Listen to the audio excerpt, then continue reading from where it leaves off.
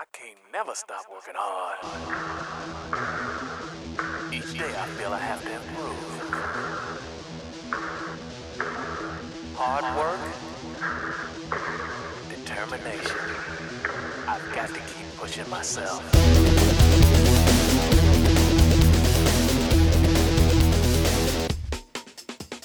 Hello and welcome to Hi-Ya, the podcast that can catch a fly with its chopsticks but then unceremoniously pops it into its mouth, much to everyone's dismay. Sharpen up your nunchucks, folks, and let's get down to business.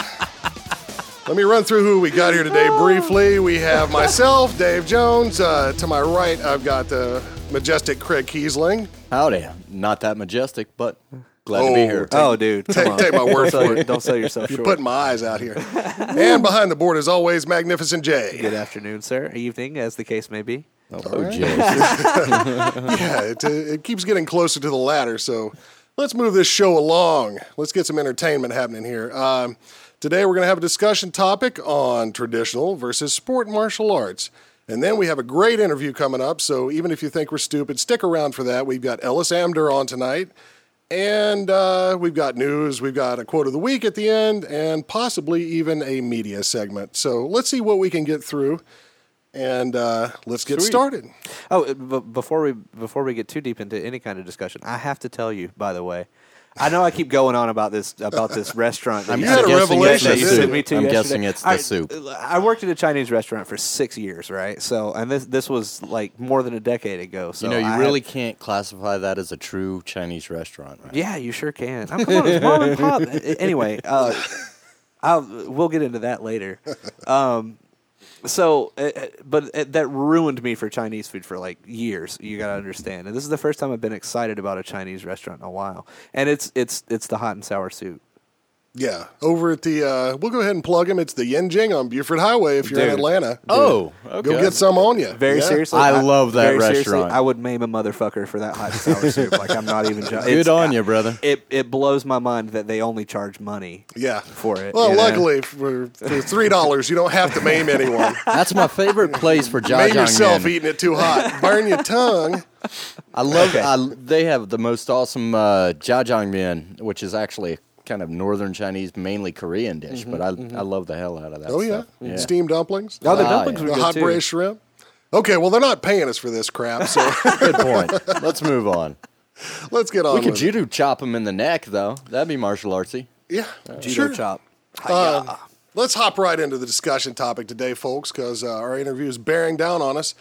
We wanted to talk a little bit about traditional versus sport martial arts. This is, if you look at martial arts forums or just talk to people on the street, basically the world is broken down into two camps. You're either MMA or a boxer, and sport is the only real thing, or you're a traditionalist, and those guys don't have the reels to stand up to the streets.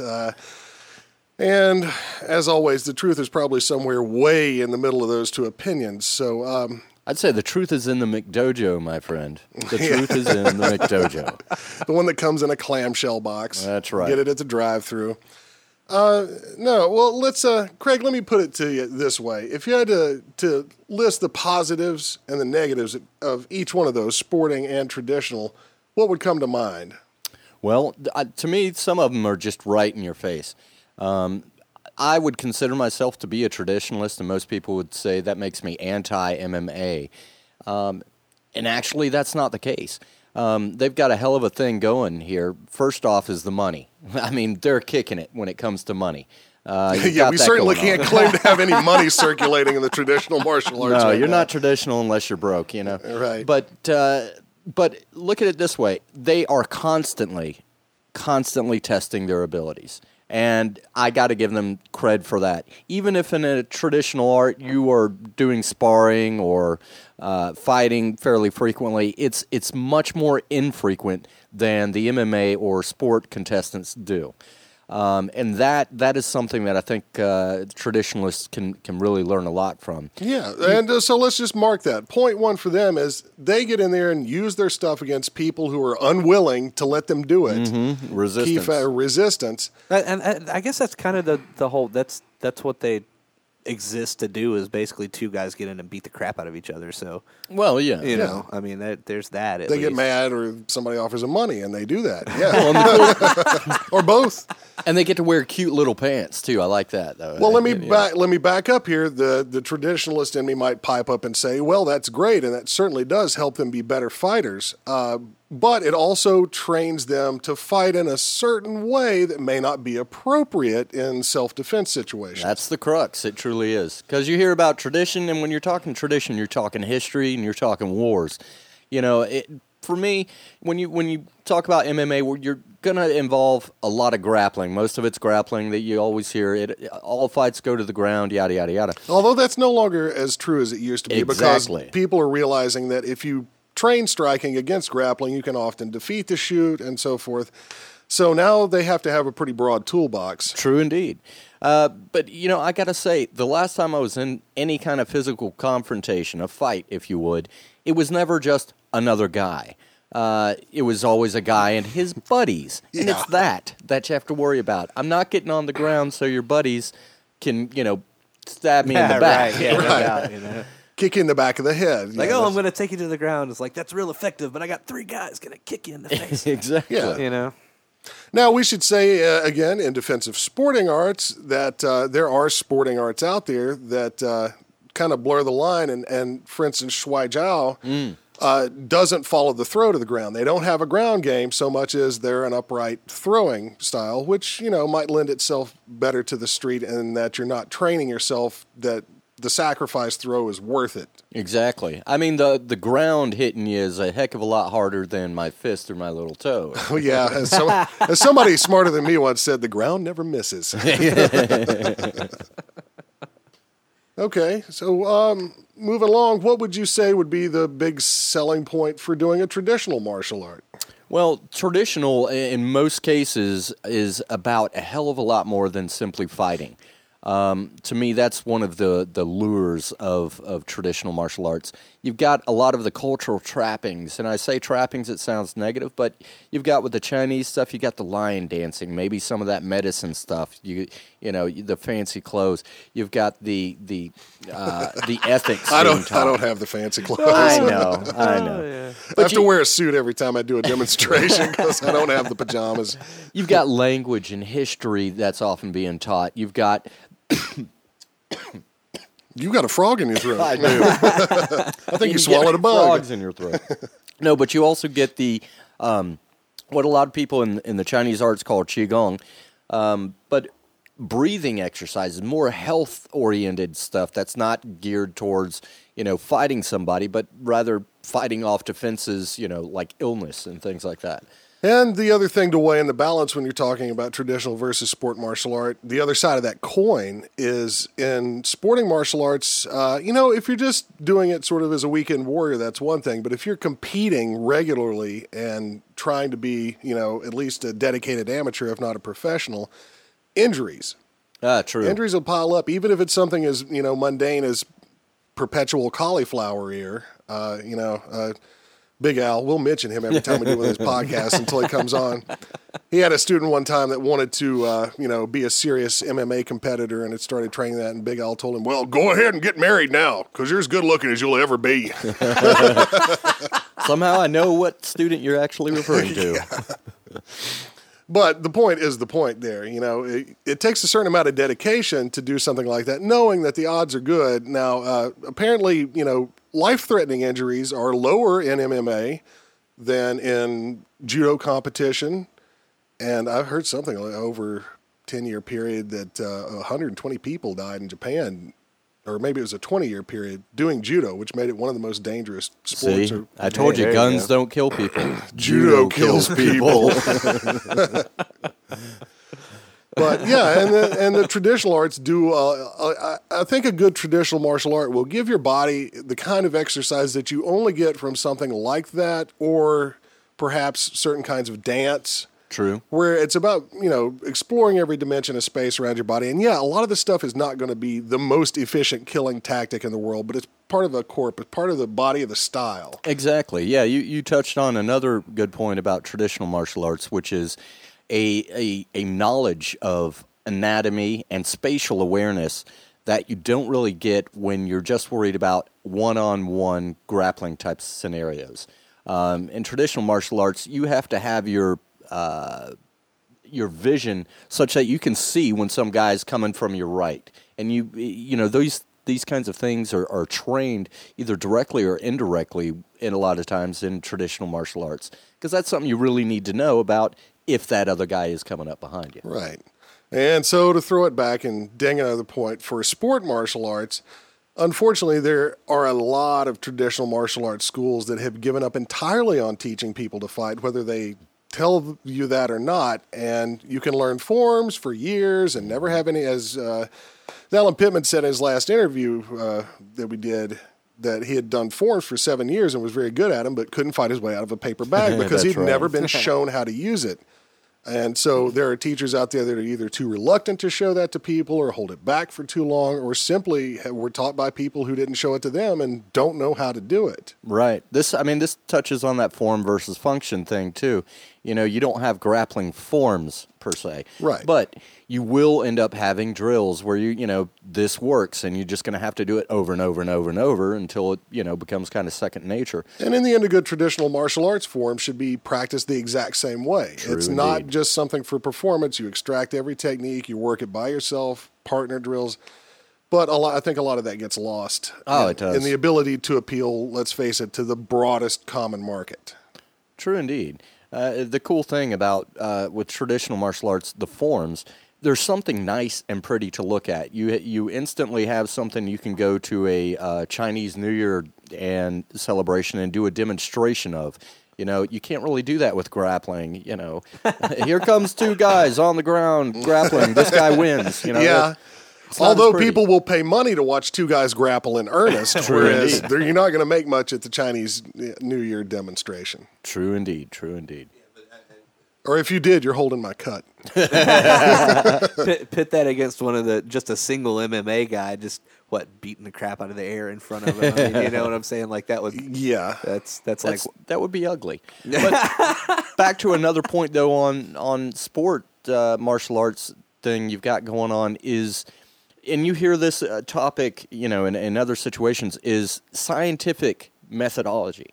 Most of their training methodology is always being refined and refined and refined based on scientific principles. Right. You don't have the argument from antiquity that we have to Exactly. preserve these tactics exactly like they were because people 1,000 years ago knew more about this than we do, and we've lost the art if we lose this. Now, let me counter that point, though. Which is to say, there are circumstances that one might wish to train for. For instance, being mobbed by multiple opponents on the street, that people are fighting with handheld weapons that people 100 years ago or 200 years probably did have a lot more real-world experience with. True.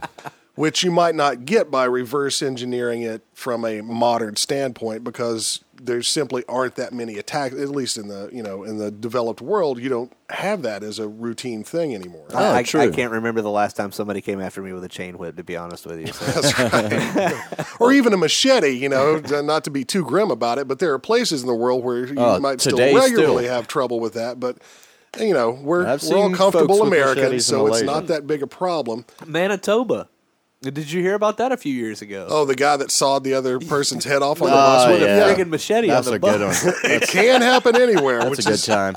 Which is, sport or traditional. It was part of what drives us all to train. But you were going to say? No, it's even historically. I mean, you look at lifestyles. Right now, I feel comfortable walking from my house to the store, relatively comfortable. But you always hear in the stories of your teachers and everything else, people had to be worried about getting mugged or getting attacked, getting jumped for your stuff on a fairly frequent basis. So your average individual is going to have seen some sort of violence in one way or another. More often than not, now, a lot of times people just get comfortable with their day-to-day life and don't realize the predatory dangers that do still exist. Yeah, and that actually are probably, I would wager, getting a little bit worse every day because the economy's in the dump and, every day there's another guy who can't make money some way legitimately and, Here they come to take you on the Millionaires Tour. I'm fairly familiar with that situation. Yeah, it's happened to a roommate of mine too. You know, carjacked and driven to every ATM in town, and then threatened with death. I've never had that. Well, no, but you're so cute. Who would bother you? Can't help it. You know? That's a different kind of predator. But we're steering off the topic here. Let's keep it tight because we're going to wrap it up in a couple of minutes and get on with the interview. So let's get down to brass tacks here. Is one side of this coin superior to the other? Very obviously, yes. What side would that be? My side. No, but seriously, it's like anything, chocolate or vanilla, which is better? It's personal preference and what you want to get out of your martial arts. You want to make a bunch of money, be famous, whatever. Then you got several avenues, but that sounds like going to acting, and become another Bruce Lee or whatever. But, it depends on what you want it for. To be honest, I would say this. If you want to be a well-rounded martial artist, you can do your traditional, keep all that up, but I would suggest taking maybe a year or two in some sort of MMA, just to round out your quote-unquote game. They always say let's have a ground generalize, game. not just MMA, but let's say Shuai Jiao and Judo and stuff. Any martial art that has a sporting element where you can get in and test Yes. on people. You need to be tested always against live opponents, from different styles. But I think a well-rounded martial arts needs to have a ground game. But at the same time, personally, it's not my thing. That's just my own personal thing. And everybody has their own choices to make. I don't think there's one better than the other. Right. So, as with any form of physical activity, I would recommend follow the pleasure principle. If you enjoy it enough to go do it repeatedly, then it's probably a good thing for you. I thought we weren't going to talk about mashed potatoes. No, we're saving the mashed potatoes for later. I got the bowl in the microwave. My point I was trying to make is if you don't enjoy what you're doing, it doesn't matter how good it would be for you or how much it would protect you if you did it, you won't do it. Good. That's been the case with me. I enjoy martial arts. I enjoy the group classes. I like that environment. And I don't like going to the gym and pushing weights around. Right. So you got to get your exercise somehow. So, whether it's sporting or traditional martial arts, science has proven exercise is good for you. Sure. You can leave everything else aside. If you're getting exercise, you're doing well. And I think both traditional and sporting arts, like you said, Craig, should start to feed back with each other more openly. Traditionalists don't stand there with your arms crossed watching this and saying, oh, well, my stuff's too deadly. I'd gouge his eye out and bite his nose off and that's the typical. Rip his trachea out. Unless you've ever done that to someone before, you have no idea if you can pull that kind of crap off. But Exactly. on the other hand, sporting martial artists, you shouldn't be looking down your nose at traditionalists. Without us, you wouldn't have what you have today. Well, right. It's all part of the package, and a lot of the skills that are used in MMA have come from a variety of traditional martial arts. They're just packaged for a different format and a different environment. So good on you for testing that stuff, but remember, you're also testing the stuff that's fairly certain not to kill your opponent. Otherwise, you'd be out of the league. Yeah, indeed. So, Well, now, there was a time. Just to put everything in perspective, pretty much every traditional martial art is a mixed martial art in its own right, if you take it from a very literal standpoint. They didn't just come up with this out of nowhere. It's a mix of different things. And a lot of traditional martial arts, just like sporting arts, are designed for certain fairly narrow contexts, too. True indeed. So, well, with all that being said, I think we've got a decent start on the subject anyway. We're certainly not going to bridge that chasm permanently. Oh, but no. Let's stick our hands out in détente and say, sportists, traditionalists, you guys just snuggle, punch, and make up with each other, okay? Do what All you right. do and keep doing it. We're going to take a quick break now and move along to our interview.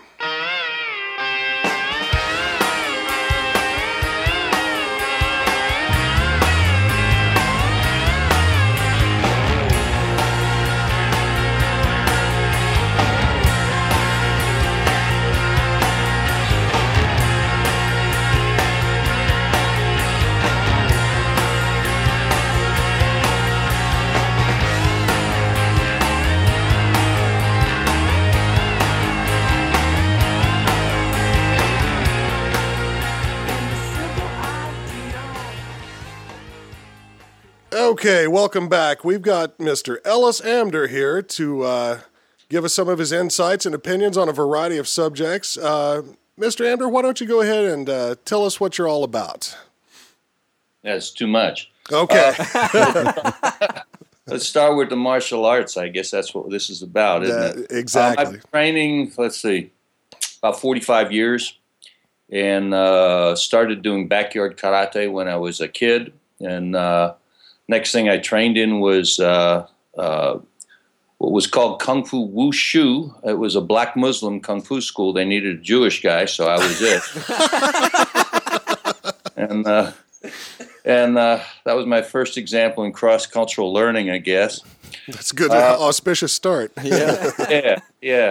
That was interesting. I remember one day we did full contact below the neck, and you're supposed to try to pull your punches to the face. And this is the early 70s. And I was in a sort of sparring match with the assistant instructor, George H.X. No, that was the instructor, Ron P.X. And it was pretty. We got pretty heavy, and I outweighed him by about 50 pounds, but he was so good. Anyway, so there was this African American guy watching, street guy, and I don't mean like homeless or anything like that, but a cat off the street. Guy had been around more than a few blocks. And so we finished training, and just sort of nodded each other and gave each other a hug. And the guy goes, "What are you hugging that white man for?" And Ron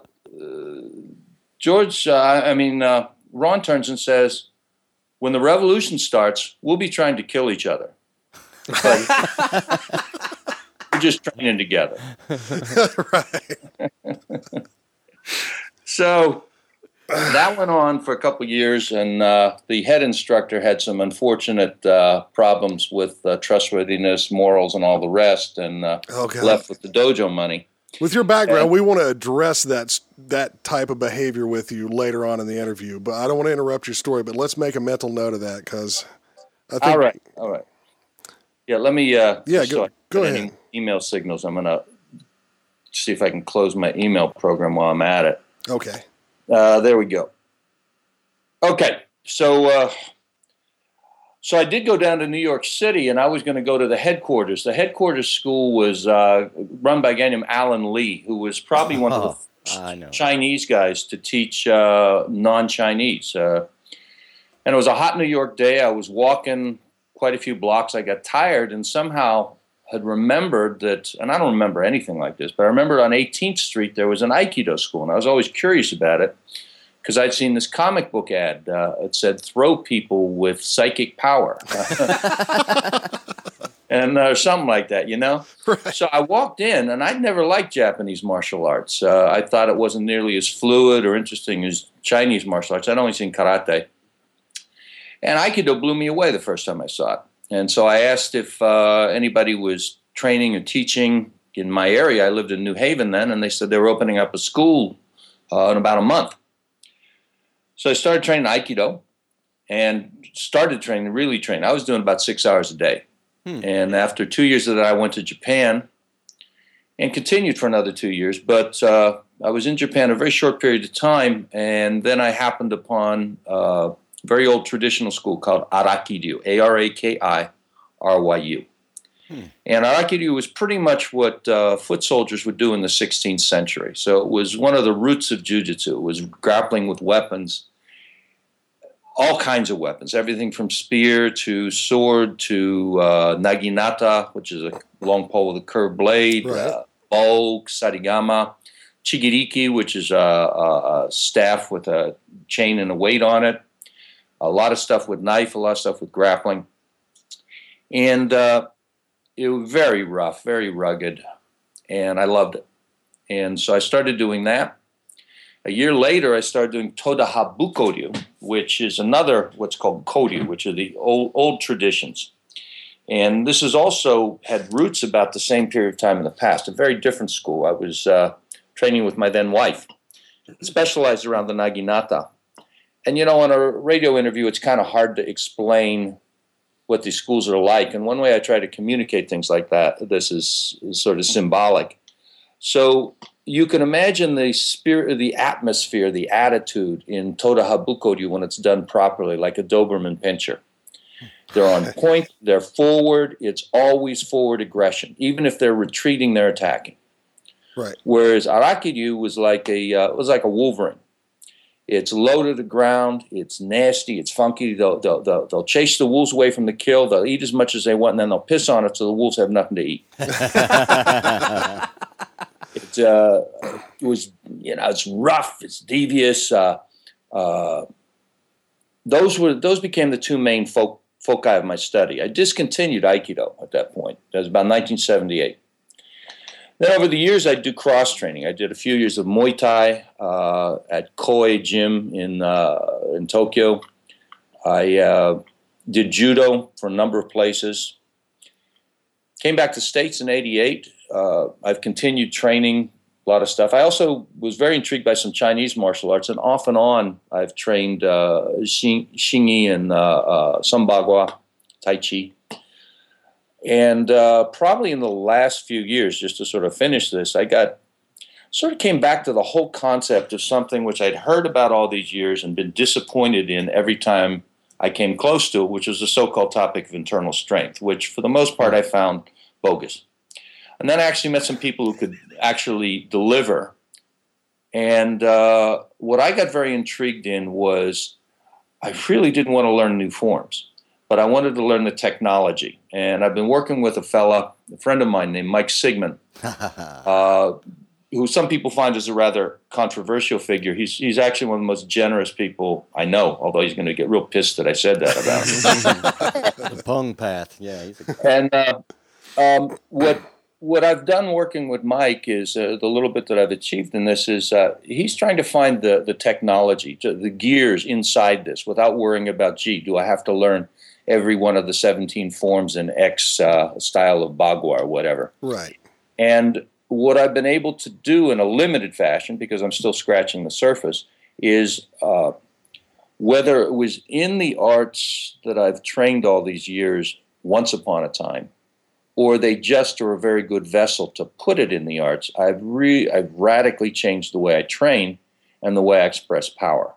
And I'm 60 now, and I would say, I can't bench press nearly as much, but I can hit a lot harder. And so this has given me a new lease on training life. Well, that's very interesting. I mean, as long as we've loosed the acrobat and the polio word here, we might as well address it. When you talk about internal power, what exactly do you mean?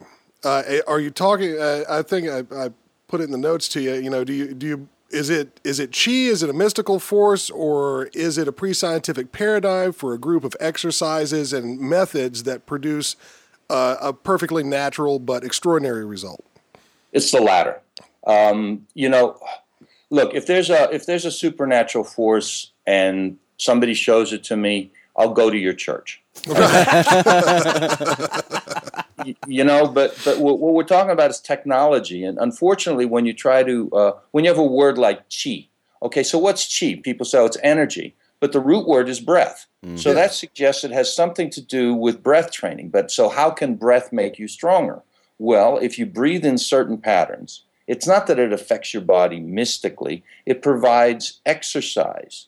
And the internal exercise is if you breathe in a certain pattern while adjusting your musculature in a certain pattern, you start exercising the connective tissue.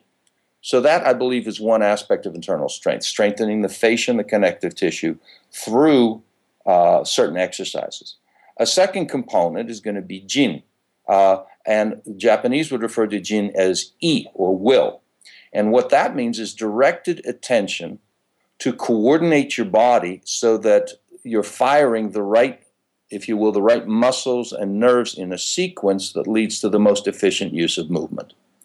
I mean, I think one of the most wonderful illustrations of this is Chen Mengqing, who got a lot better press, but he was still a great man.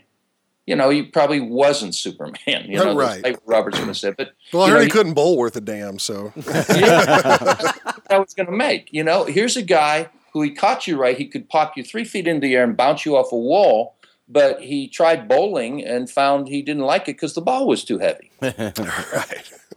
So that isn't to say you couldn't have somebody like Wang Shuqin who wasn't also really physically powerful.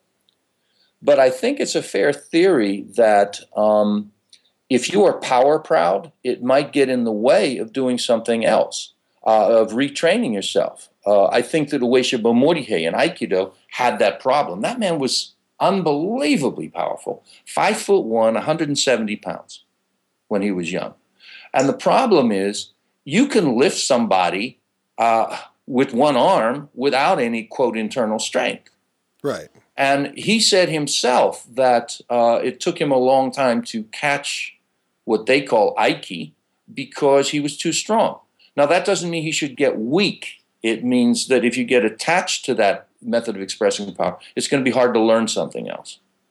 Right. It's hard to get a bodybuilder to relax. Yeah. I mean, some people are so high tone that they physically, almost can't relax in the same way that we're talking about when we're. But it can be done because as opposed to a bodybuilder, who have a poor training for function. How about an Olympic weightlifter? Well, that's a different animal. Nervous system fires faster than any athlete, right? Yeah. What was the name? Alexeyev, who used to be the Olympic champion, Russian guy. The man had probably weighed 350 pounds or something like that, a huge belly, and he could high jump at least 5'8". Wow. Good grief. Yeah, so that's right. Well, I saw a study that was done not too long ago where they've tested several different exercise methods to see what improved people's jumping ability the most. Mm-hmm. And the one that worked out was a basic Olympic weightlifting program, showed the most improvement over basketball or, several different things that actually included a lot of jumping in the sport. Mm-hmm.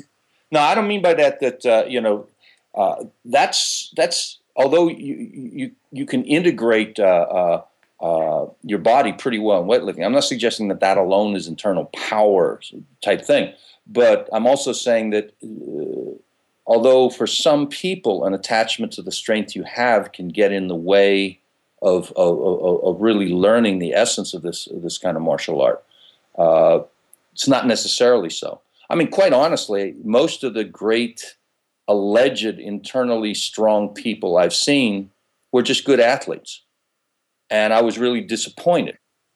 I mean, did any of them try to do tricks or anything to make what they did appear more mystical? Or how did they get the claim that they had internal power in the first place? Well, because if you have a person who's fluid, athletic, and does a pretty cool set of Chinese techniques, say the applications of Bagua, right? Who's to say them nay unless you put arms on them, and then when they try to do something, you're able to neutralize them with a very minimal movement of your own. And you're saying, wait a minute, that was, if you use a Japanese term, that was jujitsu. And that's great.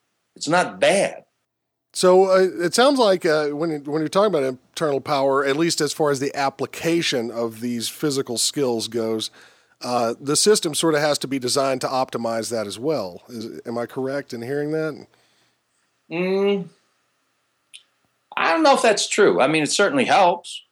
I think you could, so long as you have the right principles and training methodologies, you could take a very external, quote unquote, type of art and train it in an internal manner to develop that internal strength if that's what you'd like to do. That's what I'm suggesting. No, it's my Aikido doesn't look any different now. Okay. It doesn't look any different to anybody from the outside, but boy, it feels different. Mm-hmm. Yeah. And you get feedback from people you work with that are telling you it feels different on them too. Okay, great. Yeah. I find this very intriguing, and I'm glad you're coming at it from a more skeptical perspective because I'm a very skeptical person. I don't believe it. To the point of irritation to most of my friends. So I've virtually given up on discussing even anything involving chi or mysterious powers. But it sounds like you're not talking about a mysterious power. You're talking about something that's just a different way of using body mechanics. Yeah. I don't know if this will be able to show on the screen. Just a second here.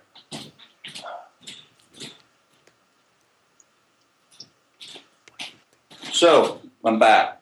What I have here is it's a 7-foot long, 1.5 inch thick extruded nylon pole. Okay. And for the listeners, I am looking at this. The reason I have right? So I'm going to just try to show. Watch the. I don't know if I can. I can't see both ends at once, but when Right. I just want to show you one end, and okay, so if I'm here, okay, right, right, Right. and Yeah, that's you see the fine. movement, right? yes, I'm not moving much, right? right, Now I'm not doing anything mystical, right? right, If I were to hold it, so I'm going to hold it out straight. Just watch the end. right. Okay, Now, if I show you the middle, my arm hasn't moved. right. Or very So- minimally so. Yeah, it's very minimal, right? Right. And really, what's moving? It starts with a couple points. I'm using my spine, right? Right. And I'm moving my base. I'm using the ground. I'm pushing off the ground, and I'm not interfering with the ground. You know, the push off the ground, right? Right. And that's where a lot of the training is, to develop the right base so you can transmit force off the ground and it goes in uninterrupted. When they talk about relaxation, they don't mean this, right? Right. Not limpness. It's so, you know, singy punch, right? Right. That I can, and it's a recent development where I can make somebody regret me doing that to their chest, you know? And I'm starting by touching them. There's nothing mystical about that at all. Right. Using a spinal wave relaxation to transfer power from the ground directly to the target. Right. That sort of thing. And my main task now is, as a friend of mine puts it, I'm still leaving too much change on the table. I'm really working on base to be able to transmit force from the ground without any interference in my hip joints or my knees or anything like that. I've got a long way to go, but even the little bit I've done has really improved in some way. I mean, hell, I even used this one time in grappling. I'm cross training with a guy. I teach him Aikido sword, and he teaches me BJJ. I've been doing that for a year, and he is so much better than I am. He's incredible. But one time we're doing he's sort of like a spider with bug, And I sometimes even get claustrophobic because he's anticipating where I'm going next, so before I've even moved, right? But one time we got in a position where somehow I ended up with my head in his abdomen, and I figured, what the hell? And I did one of these spinal waves, and I had a little foot on the ground and knocked the wind out of him, and I had contact. So there it is, using. At least for one moment, I was able to use some of the internal stuff in a grappling situation. Very nice. Yeah, so that was cool. Excellent. I'm glad we talked on this subject because it's something that pops up all the time, online or in-person discussions. And it really sucks because a lot of the old methodologies and everything are extremely valid from an anatomical and physiological point of view. It's just, it stinks because you get all this new agey type of stuff surrounding it. And then, people see it in that package, unfortunately, and not see it for what it really is, It's just a very interesting physical technology. That's all. Right. Yeah. All right. Well, God, I think that was the thorniest subject on my list, and that went really well. Everybody still likes each other. All right. Well, one quick question I wanted to back up when you were talking about is it Araki Ryu? Am I close? Yeah. On it? I mean, it's tough to pronounce right because the Japanese R is half of a D. It's Araki-ryu. Yeah. Araki-ryu. Yeah. I'm not even going to try. Close enough. Rocky Road, if you like. I'm not a Japanese man, and I've never pretended to be one. You were talking about that being, a very battle. It almost sounded like a brigand's art kind of a battlefield or a martial thing that was very weapons heavy. Yes. How did they integrate the empty hand with that? Because I've talked to people like I don't know if you've ever met Kilton. I have met Kilton. Yeah, and he's a human Cuisinart, but his system, was very battlefield oriented in Manipur. And he said, empty hand, they just toss that off at the end. He's like, if you lose your weapon, you're cooked. Well, here's the thing. I can't speak to the conditions in Manipur. Right.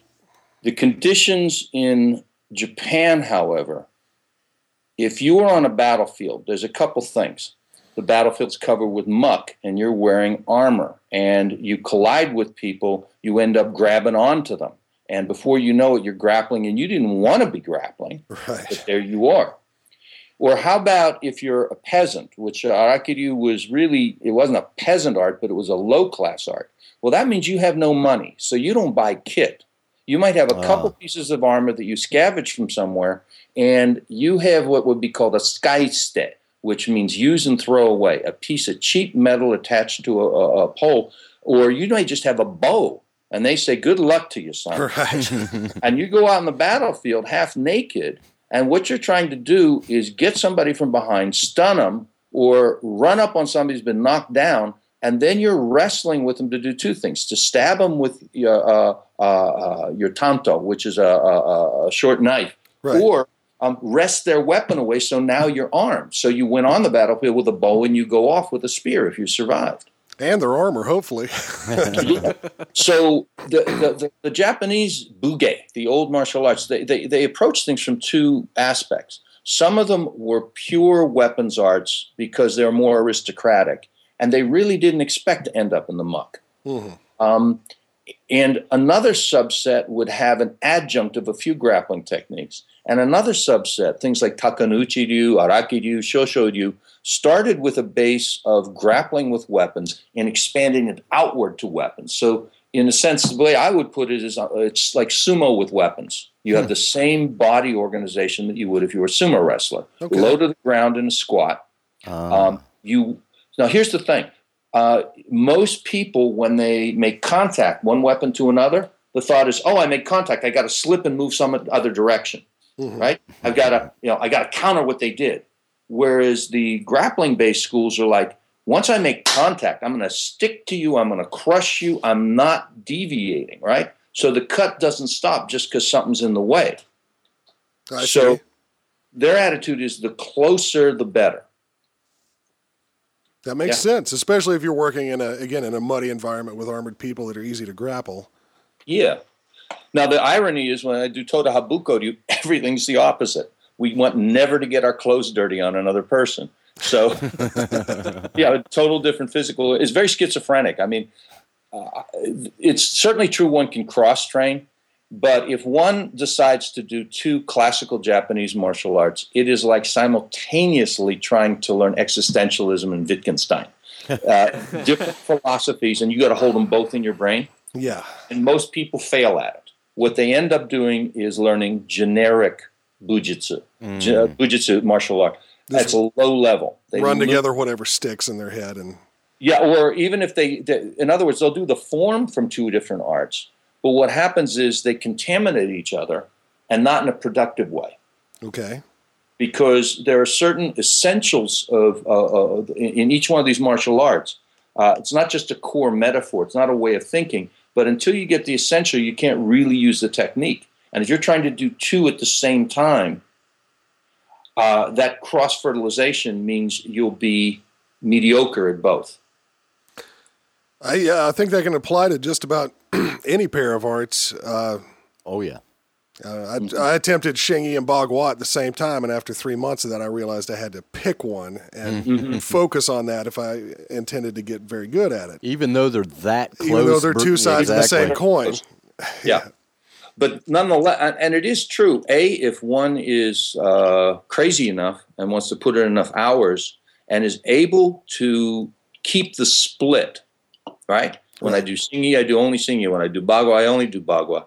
It is conceivable at a point that shall I say, bifurcated consciousness, you keep that, and then in conflict, they merge without you thinking about it. Right. For example, there's a fellow named Su Dong Chen who I studied with.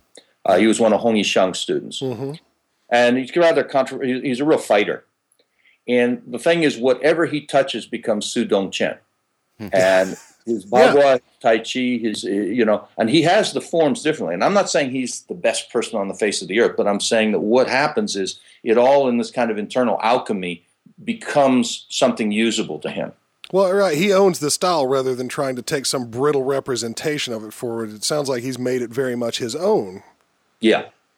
which I think is important to keep. These are supposed to be living arts, right? If they ossify and you're only trying to mimic your teacher as you go forward, then your style pretty much dies at that branch. And that's a really tough thing because there's a certain point. If your teacher really has something, there's a certain point where if you want to catch up to him, you have to be pervasively influenced by him. He has to infect you. Yeah. Most people say, I'm going to be creative too soon when they don't know very much. The problem, however, with being infected by another human being is they're flawed people, right? Right. And they can pull a guru on you and put stuff into your head. And there's some people who are going to do that. There are other people who it's just you're around them too much and their character starts to stick to you because where's the influence stop? Mm-hmm. And that's a really tough struggle. It's not a tough struggle if you, hey, I just want to train. This is cool. But if you say, I would really like to get what that guy has. I want to be better than him. I want to catch up. I want to surpass him. And he's unbelievably good. Then you have to, it's a tough process because you end up influenced by them. You can't avoid it. Right. But I think the best teachers know that too. And they play off that dynamic some. Mm-hmm.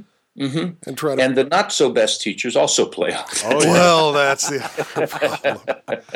We don't want to keep you on this interview all night. I'm having a great time with this, but since we've hit on that yet again, and we do a news segment on the show, and every time we've done it so far, there's a story about an abusive martial arts teacher, whether it's, the guy at the Taekwondo school that had a year-long affair with, a 13-year-old girl, or, it goes on and on. There's the amount of abusive behavior is just, possibly second only to certain religious institutions.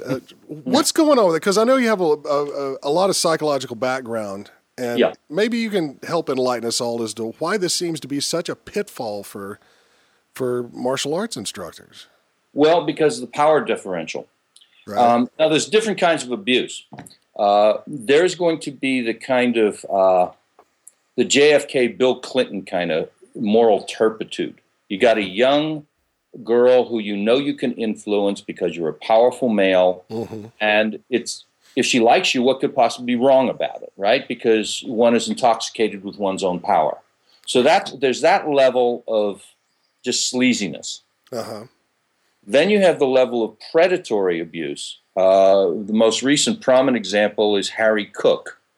Harry Cook is the greatest scholar of karate in the 20th century. Harry Cook wrote the definitive book on Shotokan. He's a brilliant man.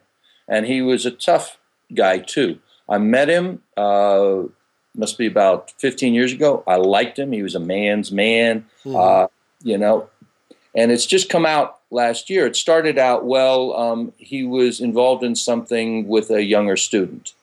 Well, it sort of spread, and he's facing, I don't know how long a prison sentence. They found the largest collection of child pornography in the history of England of 55,000 images. He has serially abused children, young children, over and over again. And the thing is, the thing that shocked me the most is I'm a professional in assessing people like this. And he would have been the guy I went to if I heard somebody else did it to commiserate. The problem we have is that the sociopath, right, and you think of the pedophile as a functional sociopath who can sector off the abuse from the rest. It's perfect camouflage. Right. Right? Mm-hmm. You don't see a leopard in the shade, right? And the weird thing is this is a kind of leopard who basically hides in the light. They know how to play people. That's what they do. That's the one thing that they are expert at. And the people that run in their circles walk in with an automatic degree of awe for them that helps blind them to a lot of this stuff. Right. So a predator is going to go where there's vulnerability. And the one thing about martial arts is a lot of people come to martial arts because they say, I don't feel strong. I don't feel safe. Mm-hmm. And that is the perfect person to victimize. Yeah, true. Terrible as it is, it's true. So the only thing,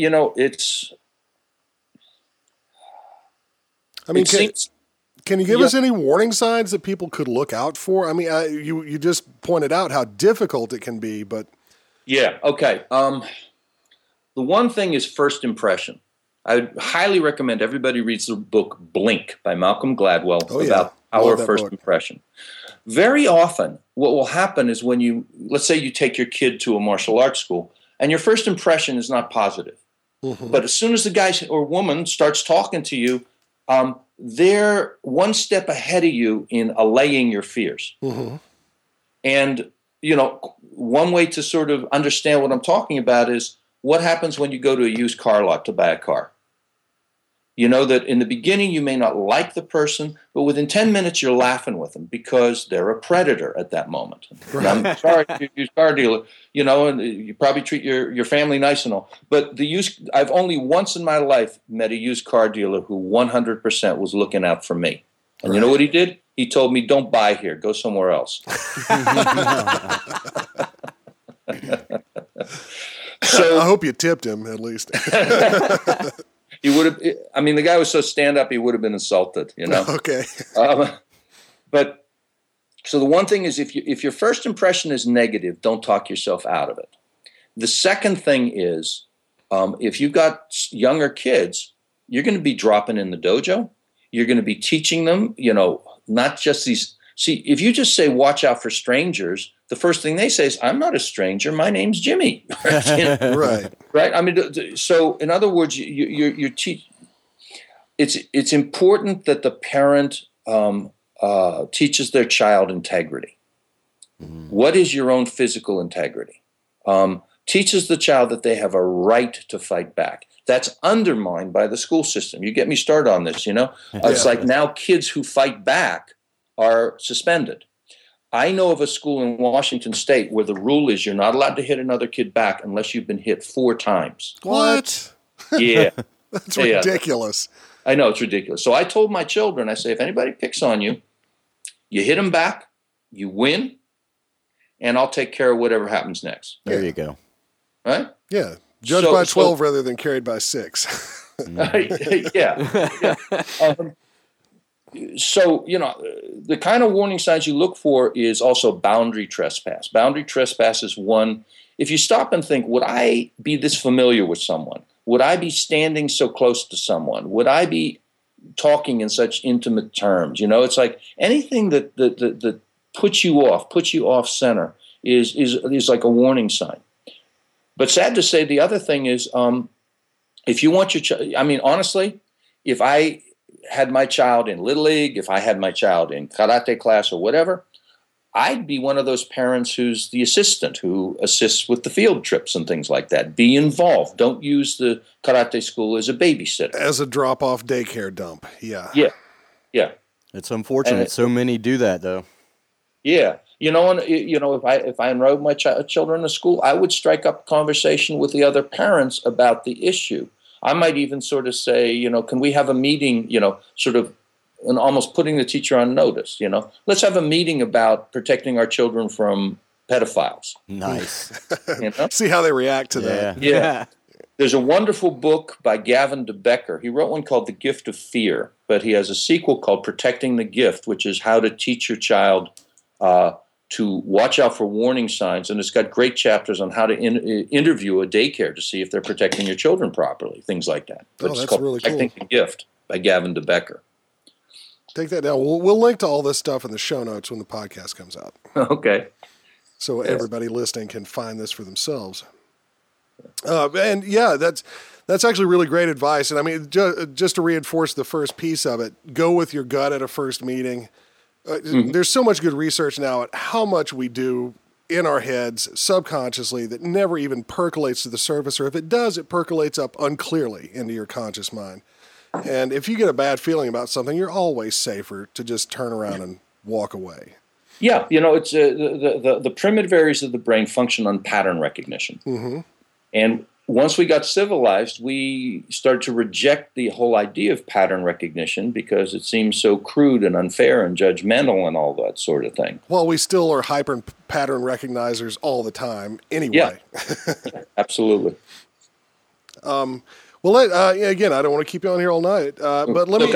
I'm enjoying myself. I'm not doing anything else. Okay, cool. Questions? I'm cool. Well, let me flip to the other side of this coin then. If you are a martial arts instructor or someone, teaching martial arts, how do you protect yourself and be on the lookout for students who come in with psychological issues that, as I've found, and you probably have too, can boil up, at a mere touch or a bump or even just talking about scenarios? Sometimes people just have really strong reactions. I mean, I'm not a psychologist. I have no training in that. So, how could somebody who's a martial arts teacher but doesn't have the same skill set you do, what are some basics that they can use to try to, minimize or mitigate those circumstances when they do come up?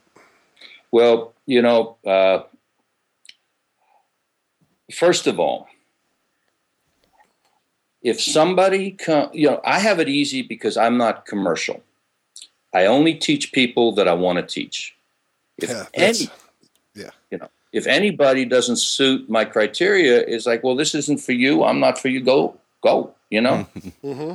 I can be really committed to somebody because they become like family once they're in. But if somebody is manifesting anything which is disruptive of the group, I don't want them there, right?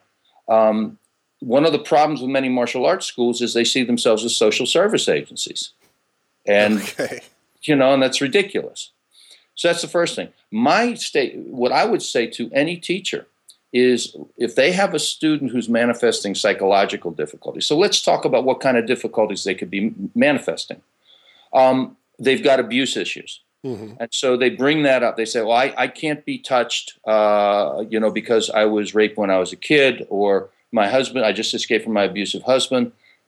They probably shouldn't be in an open martial arts class. Good point. What I would say to somebody like that is, what I want you to do is I got a therapist I would recommend to you. You've got some work to do. And when you finish the work, come back. We'll talk. Okay? In other words, this isn't about the individual's entitlement. It is about a martial art should be about fostering the strength of a group. Right. And even if a person's a victim, if they're disrupting the strength of the group, if they're disrupting the learning of the group, then it's their responsibility to get strong enough to fit with the group. Should never be an untrained teacher's responsibility to try to heal that person. And furthermore, here I am, my profession is I'm a crisis intervention specialist. I do psychological work. But that's called a dual relationship. If I'm teaching martial arts, I will not be doing therapy with you, right? Okay. And, so even if you have the training, you shouldn't. Well, I read an older article of yours where you, at one point in time, were working with therapists to do, self-defense training, or actually, you should probably describe that. Once upon a time, I did something called therapeutic self-defense, and what it was, what happened is I taught a women's self-defense course, and I was teaching some pretty simple, practical ways to really hurt somebody if they tried to hurt you. And there was this one woman who went through the entire course. She was probably the best person there, and the last thing I was doing was teaching a battle cry. How do you yell in somebody's face? So I was just saying no. And she couldn't bring herself to say no. Uh-huh. And she goes running out of the group, and I went running after her and said, "You have made things so much worse for me because I thought I'd be strong enough. But here, if my rapist, it was her own father, if he went after me again, I know I can't say no." And what it struck me was a person's psychological blocks can keep them from taking in learning that to you is obvious.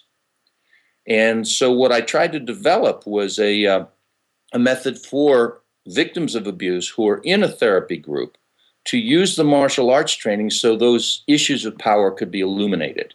So, for example, what would happen, we'd be in the group, I would be teaching martial arts techniques, and if somebody started to get anxious, angry, frightened, disturbed, you take your pick, the therapist would break out with that person, help them self-soothe, help them center themselves, and then come back to the group. And so the individuals knew they were all safe because they had a wingman. Right, the therapist. Uh-huh. And the whole idea of this would be just to illuminate beyond talking about power, you have to experience power, not only the power that the abuser have, but what it feels like to no longer have to identify yourself as weak and powerless. And that can be very scary because the tragedy is the person survived by being what they are. Right. By Whatever. definition, by definition, right? Uh-huh. And so if you're asking them to be something else, it's like free fall. They knew they survived by being a weak victim. They're right? putting themselves at risk again by having to adopt a new strategy. Right. Yeah, because they don't know how that strategy results, right? So the idea is to illuminate that so that the person does learn things like they leave group and some guy hits on them and they're able to say, I'm not interested, and they go home, right? And, they have the integrity to say that.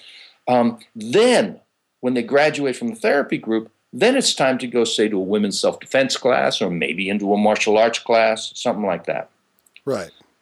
Now, I did that for a little while, and I've had a standing offer to teach and train people on how to do that. Nobody's ever taken me up on it, which I really regret because I'd love to sort of pass this on. It's not, I'm professionally pretty busy. I don't make any money teaching martial arts. So this is something I've wanted to give away for a long time, and nobody's picked up on it. All right. Hi, y'all listeners. There's your chance right there. Yeah. Well, that's fantastic. You know what? We've had you on for nearly an hour now, and I'm having a great time with this too. But we'll have to call into it at some point, and we would love to get you back on because there's so many other things that you've done that we would love to discuss with you.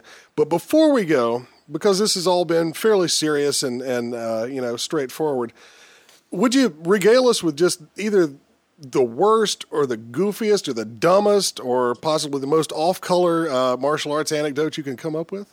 I'll tell you the best. Okay.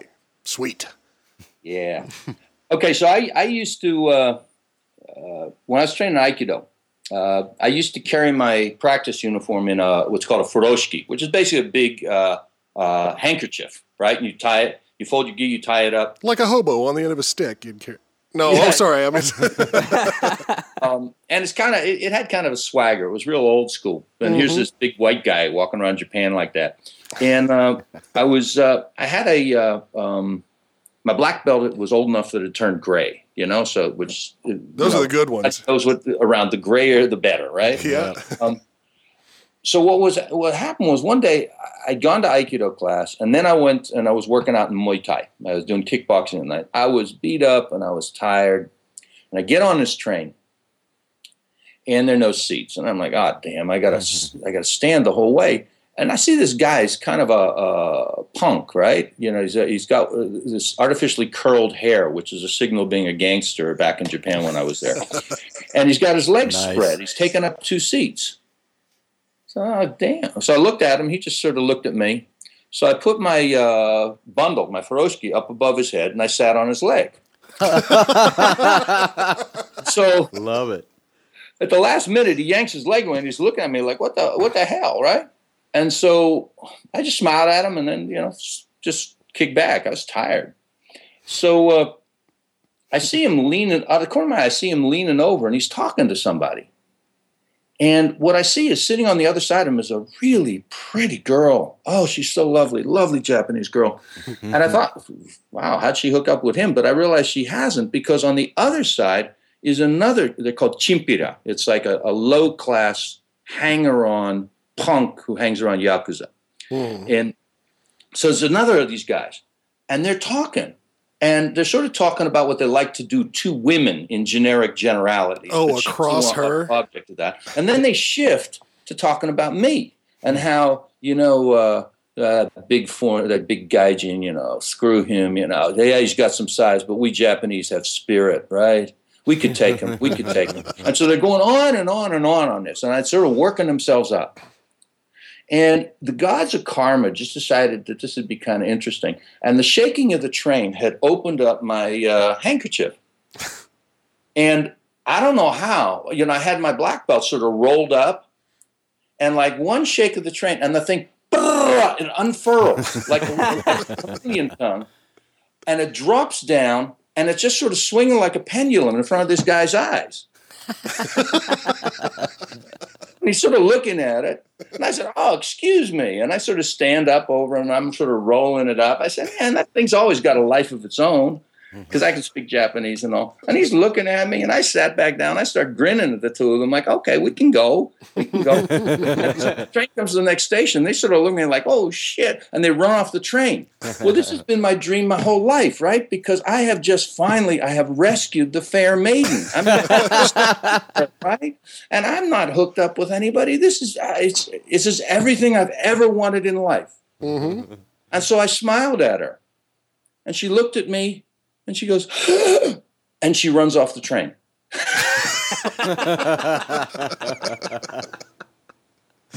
Nice. Oh, that is good.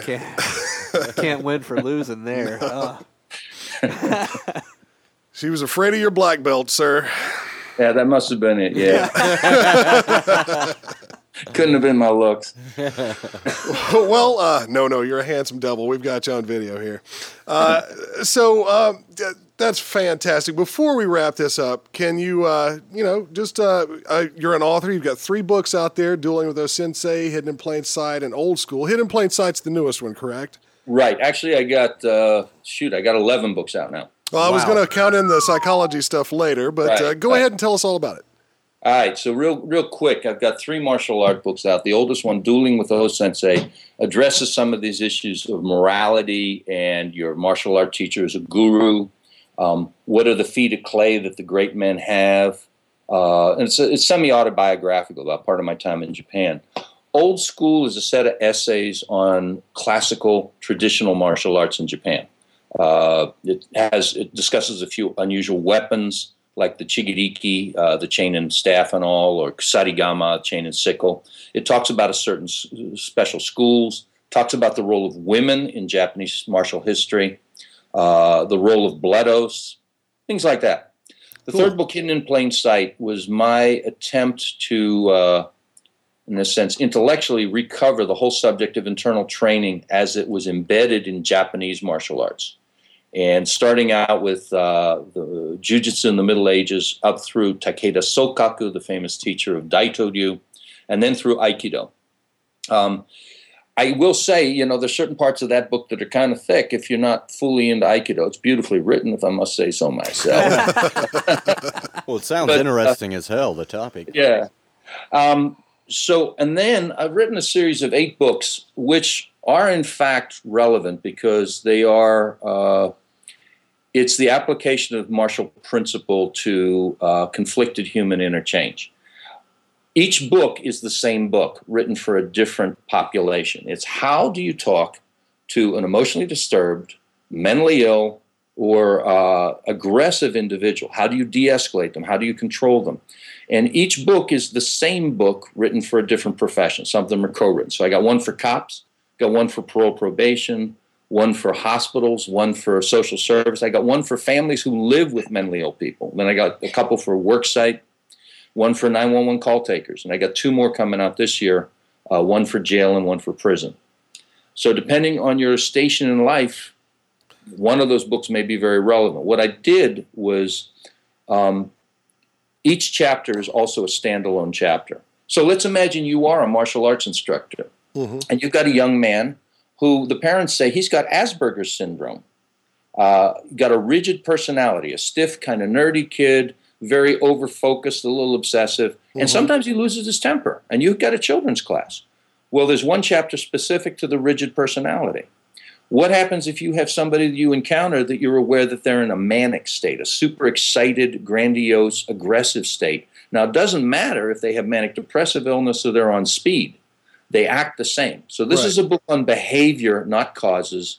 It's not on diagnosis. When you see certain behaviors, it says, this is the best way I know to control this individual so they're not a threat. Which one of those? I'm sorry. Which one of those in particular would you recommend for the martial artist? The police, or would they benefit from a broad overview of several of those? If you're asking about the de-escalation books, yes. What I would say is probably the book Safety at Work is the one that's most generic. It's written for HR. It's written for corporate security, corporate management. But you're in a position, unlike a law enforcement officer, where you don't have the option of higher uses of force unless you're in defense of your life. And you don't need the social services book because there's maybe 20,000 extra words on clinical issues that you don't need. So I would say either safety at work, that'd probably be the one that's most germane to individuals in a martial art teaching situation. I wish I had access to something like that when I was an animal control officer in my 20s in D.C., back when it was the, crack epidemic boomtown. And, because you had the same issues as the police have with having to go into bad places and deal with bad people, but I didn't have any backup or any firearms. Yeah. So I could have really used a few more psychological weapons in the bag, or defensive weapons, I should say. Mm-hmm. So if anybody's interested, my books can be, and anybody wants access to any of my professional services, I do a lot of training for different agencies on control and de-escalation of aggression. I do consultation when people are in dangerous situations, if they're being stalked, or if you have a dangerous employee, things like that. At any rate, my website is www.edgework, EDGEWORK.info, INFO. Okay. And we'll link to that in the show notes as well, so people can go right there and click. And I guess the only other thing is if people are actually interested in the martial arts I train in, I have separate websites. The Arakiryu site is ARAKIRYU.org, arakiryu.org. The Todahabukoryu site is TODAHABUKORYU.org, todahabukoryu.org. So that's excellent. Where I live online. That's where the people go to visit nowadays. I'm so glad you spelled those out, by the way, because I would never have been able to find the websites otherwise. He's probably pretty used to that by now. Well, thank you so much for coming on. It's been really great to talk to you, and I hope someday you will come back and talk to us again, because literally we could do this for hours.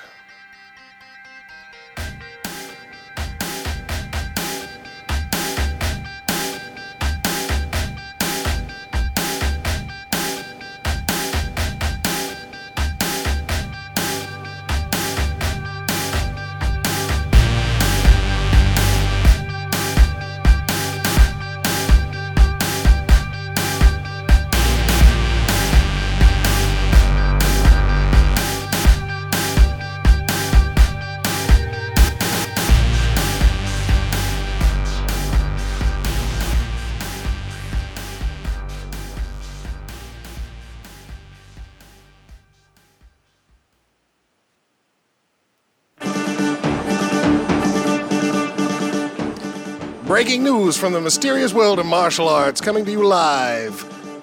Craig, take it away. That means you. Oh, that's me. Sorry. Is this thing on yet? Are you on? What are you on? I'll tell you what, I'm on a little bit of Jennifer Lopez, or I wish I was. No, I'll tell you. She's actually part of our news, believe it or not, in the world of martial arts. We had Keanu last time. You know what? To be fair, with an ass that large, we could all very well be on Jennifer Lopez and not be aware.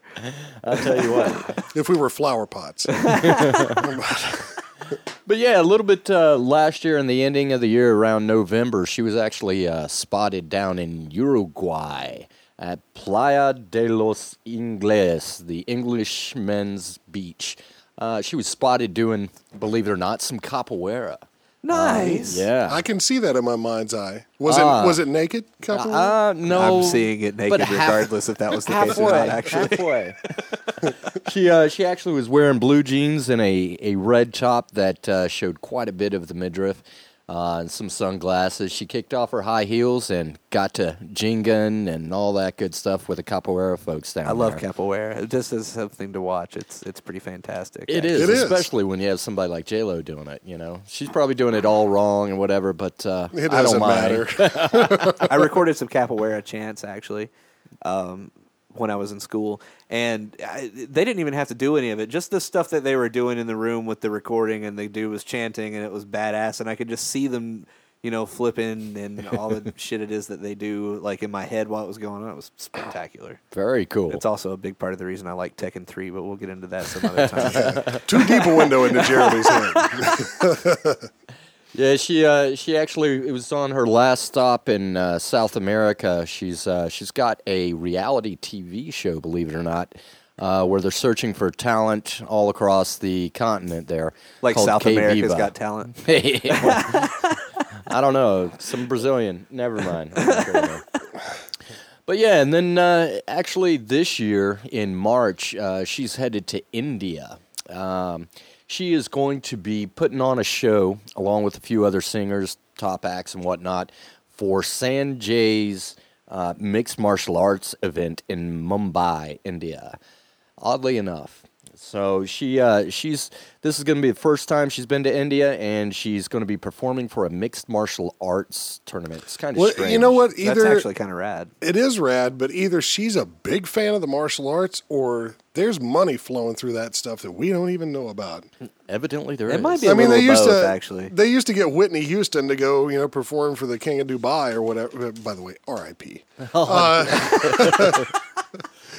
Oh yeah. Well, that's not funny. Well, no, it's not. But odds on, there's drugs involved. Or Bobby Brown, yeah. but yeah. Well, I mean, if Bobby Brown's involved, drugs are involved. I mean, Right. come on. It's like a double whammy. There you go. Okay, moving along. And on another note, for you Kung Fu fans out there, Frank DeMaria, I can never pronounce his name right, who's 67 years old. You may have heard about this. Last year was brought up on charges for sexual abuse. Some of his female students. There's going to be one every time. I'm telling you. Magnificent Jay, you need to just stop rolling your eyes This is because you're going apparently to get used to it. the sex abuse portion of the show. Indeed. And unfortunately, he was found guilty recently up in New York City. And he got charged on 2 counts of first-degree sexual abuse, 3 counts of second-degree sexual conduct against a child, and several other misdemeanors as well. And it really sucks because he's 67. He's obviously going to get quite a bit of jail time, and spending his golden years that way is not really the way to do it. I see what you're saying, but I'm frankly so unsympathetic to someone that does this kind of stuff that I'm just upset that he's not going to probably live long enough to serve it all. Yeah, true. I mean, it's what something's got to happen to odd. make people realize they shouldn't be doing this. Exactly. And from what I've heard, it all came about doing a tiger claw technique where you strike at the man's groin area. And evidently, he didn't move out of the way, but just stayed there a little too long while they were practicing the technique. Oh, so he had these kids lined up coming up and... He did. Rawr. I remember that. Well, for one thing, if the technique worked, then the first kid should have brought him to his knees. Exactly. I remember that tiger claw. Fondly, that's do a you? story for another time, though. Yeah, and I don't think I want to hear that And one. that's not for you guys, actually. That's probably more for my therapist. It's kind of funny though. After I read the story of him, finally being actually charged and brought and found Convicted. guilty. He's been convicted. There you go. Yeah. I went to his website just out of curiosity because he's been around for quite a while. He was a student of Chiang Tai-shung's and for Shui Jiao, and he also taught Bagua, Xingyi, Taiji, some basic Shaolin and whatnot. And he's had tons and tons of students. Anyway, I went to his website, and the first thing you're presented with is a special offer on 2 brand new DVDs. And, of course, his most recent blog post is nothing relevant but a message to all the wonderful people in the world. Ignoring the fact, that I am someone who I never met the guy, but now I know about his extremely personal life. So does everybody else, You can't ignore that fact, and just covering it up with a sales message on the front of your website is probably not the best way to do it. Well, he's probably hoping enough people can. You still want to keep some sort of income when you're in prison because you got to buy cigarettes and you got to pay off your, got Got to pay off your protection. Yeah, no kidding, right? Well, and there's also just that pesky legal defense fund. I'm sure he's still trying. Indeed. I mean, you can't fault the man for that. And not to make light of it, it's a terrible story for everyone involved, but God, Yeah. come on, people. Come on. Well, good luck to his assistant instructors out there. Hopefully they can keep the school running and everything and try and keep personalities separate God, from but that's such the a art. thing to have to try to live down, though, too, right? True. Because I mean, if you think about it, that's the sort of thing that type of reputation rubs off on everybody involved. You've because- screwed up a lot of people by doing that. Yeah, And at least as exactly. far as being a public teacher, that will pretty much pinch off your end of that branch of that style Oh, yeah. for good. And I feel really, first and foremost for the children that were abused. Yeah. I But mean, for that's- his long-term students who may not have ever encountered any abuse or anything else and thought that they had a really good thing going on and Oh, looked that towards breaks you. having a future with that martial art as a teacher or something else, they've just added their a dreams huge have been obstacle. crushed. Yeah, I mean Yeah, no it's doubt. guys take hope or girls. It's not the end of the world for you, but yeah, it's certainly a ton of extra baggage that you do not want. Indeed. One other interesting piece of news brings a new light to giving him the finger. That common phrase now has some unique connotation. I like this where this is going already. Just saying, but please Harold continue. Finger the Third. Like I said, I knew I liked where this was going. Indeed. He's been in jail a bunch of times for assault. He's an ex-MMA fighter. And he was out, on probation for beating up some chick. And within 1 week, he's on the phone with somebody. He wants this gal who's standing next to him in his apartment. He's got several lady friends over, and they have a couple of kids over. And he wants his lady friend to talk to this guy on the phone. She says no. So then, of course, he proceeds in his leather gloves with hard plastic knuckles to beat and pummel her in the face, knocks her down on the ground, and as he's turning to walk away, of course, kick her in the ribs, one last good shot.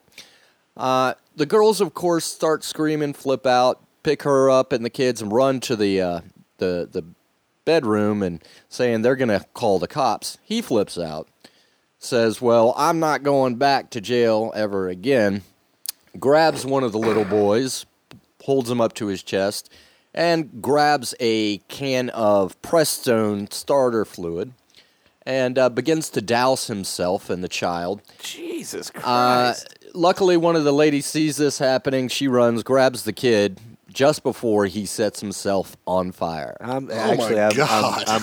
take that back. I don't like where this story is going. No joke. Who would have folks. thought this would have wound up with self-immolation? Exactly. He's still in critical condition in the hospital and whatnot, but I'm not giving him the finger.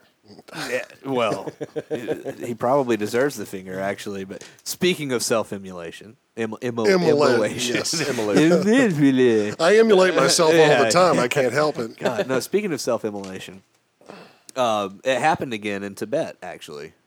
You got Buddhist monks setting themselves on fire again.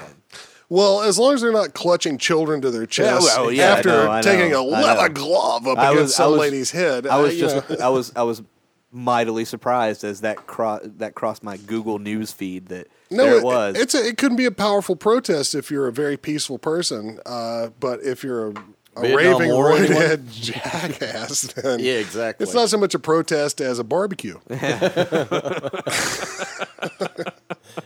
Jeez. and perhaps a well-timed one, depending Yeah, exactly. on the person, right? Yeah. And one last tidbit of information. There's yet another Bruce Lee documentary that's been released. This one aptly titled I Am Bruce Lee.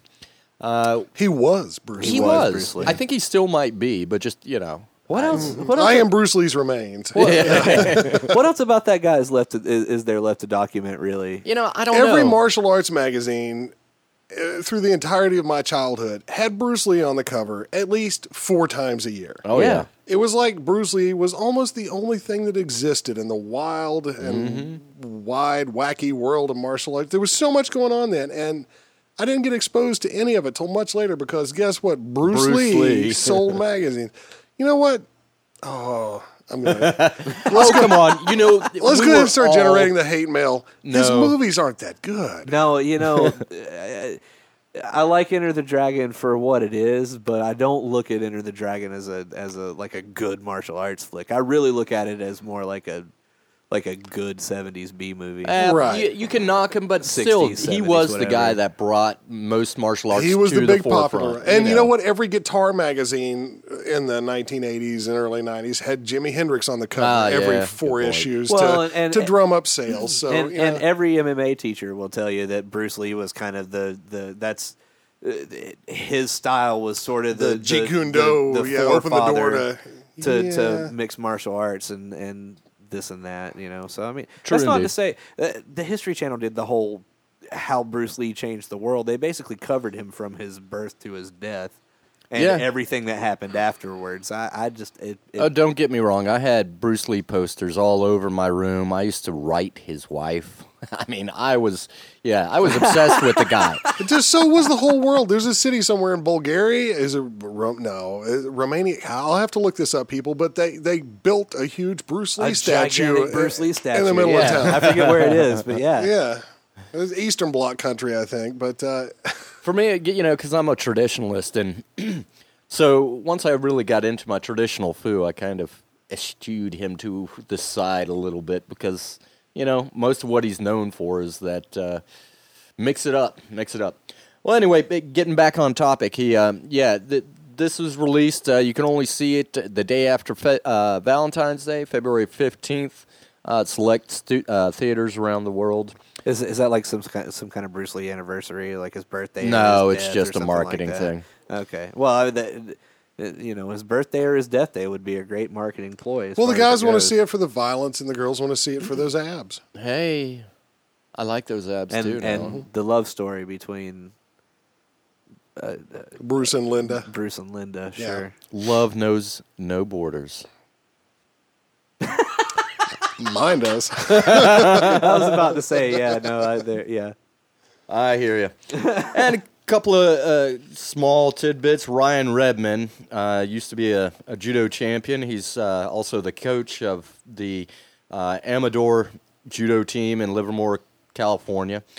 He's also in jail on more sex charges. I say more because it's not his first time. Oh no. Yeah, he didn't learn his lesson that well. And something kind of funny that happened recently. In Kentucky, there was a mixed martial arts event where the two contenders ended up crashing through the door on the cage and onto the outside floor. So a double knockout by both of them. So that was pretty great. That's classic. Yeah. Yes, indeed.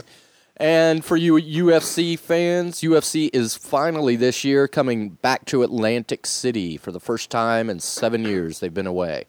Luckily, though, Atlantic City has had several other MMA or mixed martial arts competitions that have been helping bring in the popular dollar signs. But everybody's really pleased to hear that they're coming back to Atlantic City. And that's about it. That's the news. Thank you very much, Craig.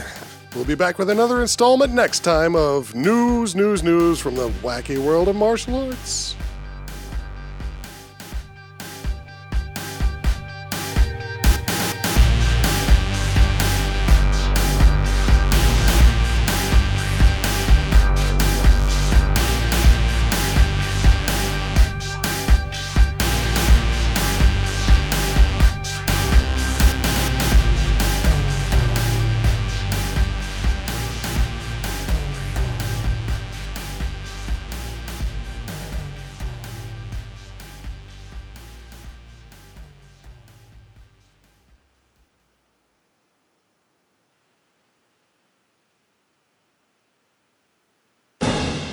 Tony Jaa is back from the dead to finish the greatest martial arts trilogy of the past decade. The forces of good have always struggled with evil.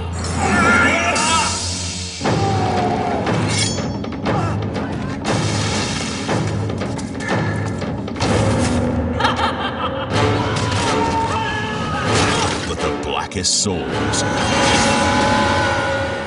are no match for one man.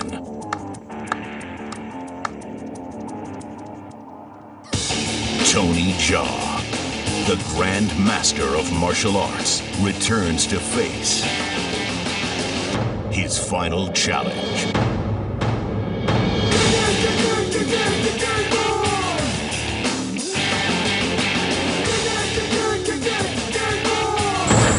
Ong Bak 3.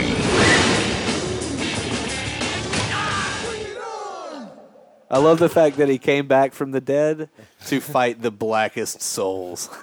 And he's the Grand Master of martial arts. Yeah, no. Oh yeah, not just a martial art, but all martial arts. We're going big. All martial arts. Right. He's just the Grand Master.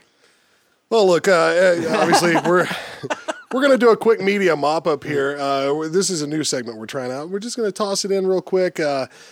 Because people who love martial arts, well, they love martial arts movies. Yeah. People who don't love martial arts fucking movies. So. Yeah. Exactly. So one thing I'll point out is I'm going to try to restrict most of the stuff we cover on here to stuff that's available on Netflix streaming because I have a young child and that's the only way I get to see a freaking movie anymore. But also because... I'm with you there, brother. And I'm pointing this out to any martial arts movie fan that doesn't know this. For your $8 a month, Netflix streaming has a lot of both old and new martial arts movie content. True. It's really good. I mean, this is the kind of stuff you used to have to hunt out that one cool video store in your town yeah. and hope that they had some of this stuff or ask them to order it so you could watch it. All of that stuff is on Netflix now, or a large chunk of it. I should probably point out that the opinions discussed in this podcast are solely the opinions of the hosts of the podcast and do not in any way reflect an endorsement by Netflix or the Chinese restaurant we were talking about. Yeah, exactly. No, we're just spitballing here, people.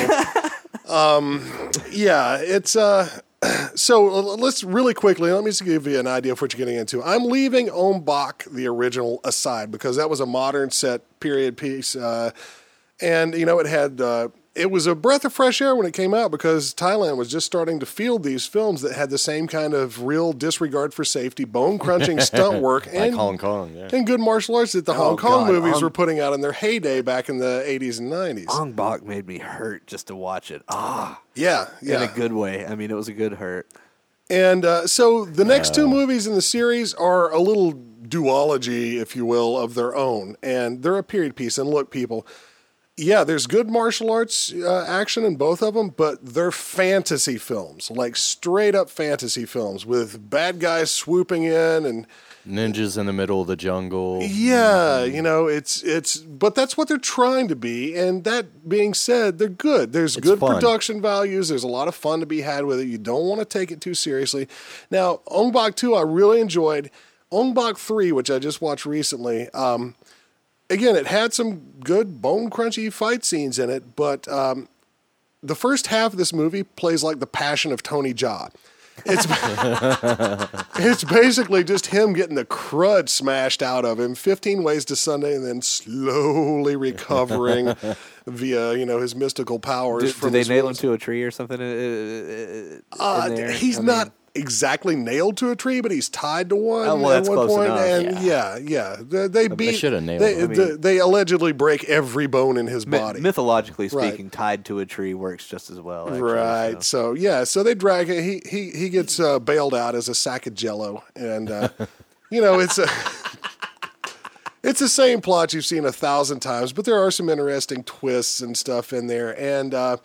Basically, if I had to sum up in one sentence why, if you're a martial arts movie fan, you should watch these movies, they stage fights on fucking elephants. That's it right there. They have fights on freaking elephants, and that's pretty badass. That's some footwork. And I'm going to talk about there's CGI elephants in there too, but these are real elephants. Nice. Or at least for portions of it. So, That's one of the things that I do really like about the Thai movies is, there is that element of just elephants. Total disregard for safety and human life. It's harsh to say, but that's what makes those movies exciting. That is what makes them. And look, the gritty level realism. of training that goes into a Jackie Chan or a Tony Jaa involves someone having disregard for the life of a child. I mean, You don't see these guys in the West that can do, 5-minute fight scenes with no cuts and lots of acrobatics because it would be child abuse to train them that hard. right. Well, the beautiful. What I like about it in particular, though, is it's not like you see martial arts movies and you see some of the ones and something will happen. It's like, holy fuck, did that just happen? You don't. That's not even a question that has to cross your mind when you're watching these flicks. Yeah, it did actually happen. That totally just happened. Yes. Minus the superpowers bit. And that, that beats any damn special effect you'll ever see because even if you're a kid watching martial arts movies, you're like, hey, that guy did it and lived. Kids, don't try this at home. All right, well, let's keep this rolling along. On the opposite side of the coin, I'm going to go ahead and drop in a trailer from this movie.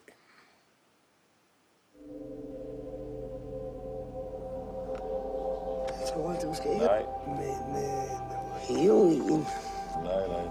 du siger nej, men du mener ja.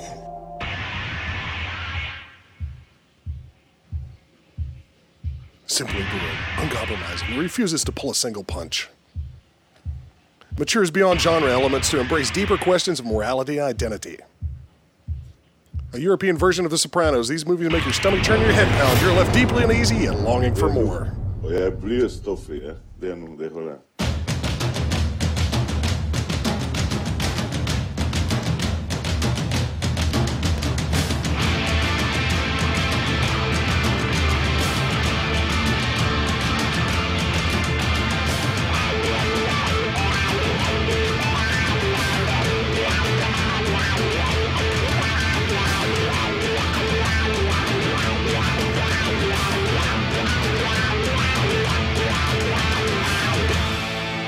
Ej, stop for helvede, mand. Det er speed blandet med rottegift.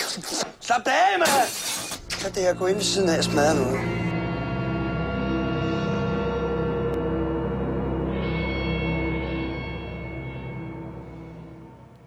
By the way, if you don't speak Danish, he said that cocaine is raced with rat poison. So this is the Pusher trilogy, and I'm bringing this up now because, for one thing, Drive has a huge amount of buzz right now. It was, I didn't watch the Oscars, so I don't know. But it was nominated for some Oscars, and it's a director that I actually have been following for a while, and I recommend anybody that liked the movie Drive. And look, this is not a trilogy of martial arts films at all, but it is a trilogy about the underworld that these people live in. The first one's more like closer to an action movie than the subsequent two, but they're really good movies, and they are violent. Yes. And where they are violent, they are pretty realistically violent. Nice. And, after you watch people doing backflips off elephants and kicking guys in the top of the head and, throwing 47 elbows before their feet touch the ground, it can be not only refreshing, but also illuminating to go back and watch some movies with some actual dramatic content that's not eye-rolly, but that B, can also remind you, like that kid who thinks, oh yeah, I could fall off the top of that semi, he got away with it. Well, real violence is usually fast, dirty, and extremely disruptive to people's lives. Yeah, no kidding, right? So, there are fights in this, and they usually don't last long. And by Pusher 3, you actually see what they do with the body.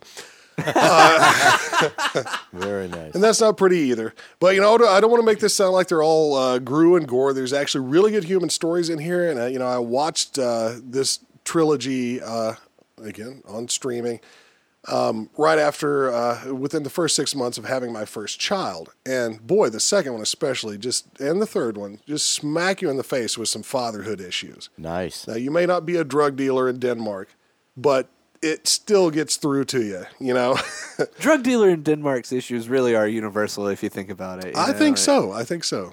There's a lot of human ground to be covered there. So this is really not so much just pure hi-ya martial artsy goodness, fun time, but they're great movies, and if you like Drive, you really should back up and watch these because they're easily available. And, I think taken as a trilogy, Drive was, in a lot of ways, just cribbing elements from these movies and sort of trying to mainstream them a little bit more to an American audience. I haven't seen any of those Drive or this Pusher trilogy, but I tell you what, I got to see the preview there, on your YouTube, and It looks pretty interesting. I think I am going to actually check it out. So, are there some shoot 'em up elements in the Pusher movies? I'm taking it. There's a little bit of gunplay, but the Right. violence tends to be more like, somebody's suspected of saying something wrong or doing the wrong thing, and a Right. guy just spots him in a coffee shop as he's walking by and goes in and beats him half to death with a baseball bat. There you go. Hey, Yeah. there we go. I dig that kind of thing. It's that kind of thing. Wow. Speaking of shoot 'em up movies, God forbid that genre ever make it popular in Thailand because there will be many fewer people. I think those John Woo kind of movies are actually safer to shoot. Yeah. It's basically just the falling off of things where you get hurt there. Of course, Brandon Lee would disagree. Oh, sorry. I didn't mean to say that. All right. Well, that's it for your media mop-up. Folks, going out there and check both these movies out. One for fun and the other for, enlightenment, I suppose. Okay, we've come to the end of another show. That makes 2. And for anybody that's listening to this, we really appreciate it. Keep checking us out. We're going to keep having great interviews. And we once again want to thank Mr. Ellis Amdur for coming on and talking to us. We really enjoyed that. Oh, yeah. He was And great. we hope you guys did too. And before we go, I think we'll toss it over to Craig for a thoughtful quote of the week. If you study boxing without training basic skills, you can train this way until old age, and it will still be empty. That's right. It's always about the basics, folks. So tuck away your butterfly kicks and get back in your horse stance. That's a traditional quote, but truer words are never spoken in my estimation. All right. Thanks to my guest host, Craig Kiesling, and Magnificent Jay swirling and twirling behind the boards there. Yeah, it's my pleasure as making always. things work. As always, meaning this time and the last. And the one. last time. Yeah, Yep. as I'm sure it will be the next time also. And folks, be patient with us. We're getting the feel for this thing. We're only 2 shows up off the ground, but we're having a great time, and we hope you like it too. So, all that being said, we're going to sign off, and we'll see you in a couple of weeks. If you got any questions or comments, of course, you want to check out hiya@gmail.com. Yep, that's Hiya Podcast, HIYAAPODCAST @gmail.com. That's totally what I meant. That's exactly what he was trying to say. He just needed a little help. And we will be buffing up our web presence here very soon, so you'll have show notes you can refer to. But, until that happens, anybody that hears this and has something to say, hit us up. And with all that out of the way, thanks again for tuning in, and we'll see you next time on Hiya! Hiya!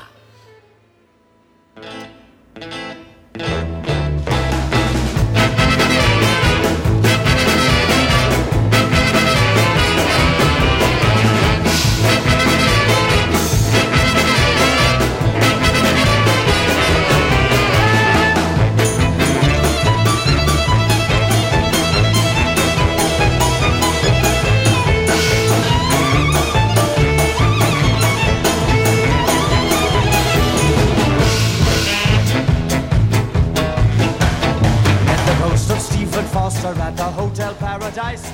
This is what I told him as I gazed into his eyes.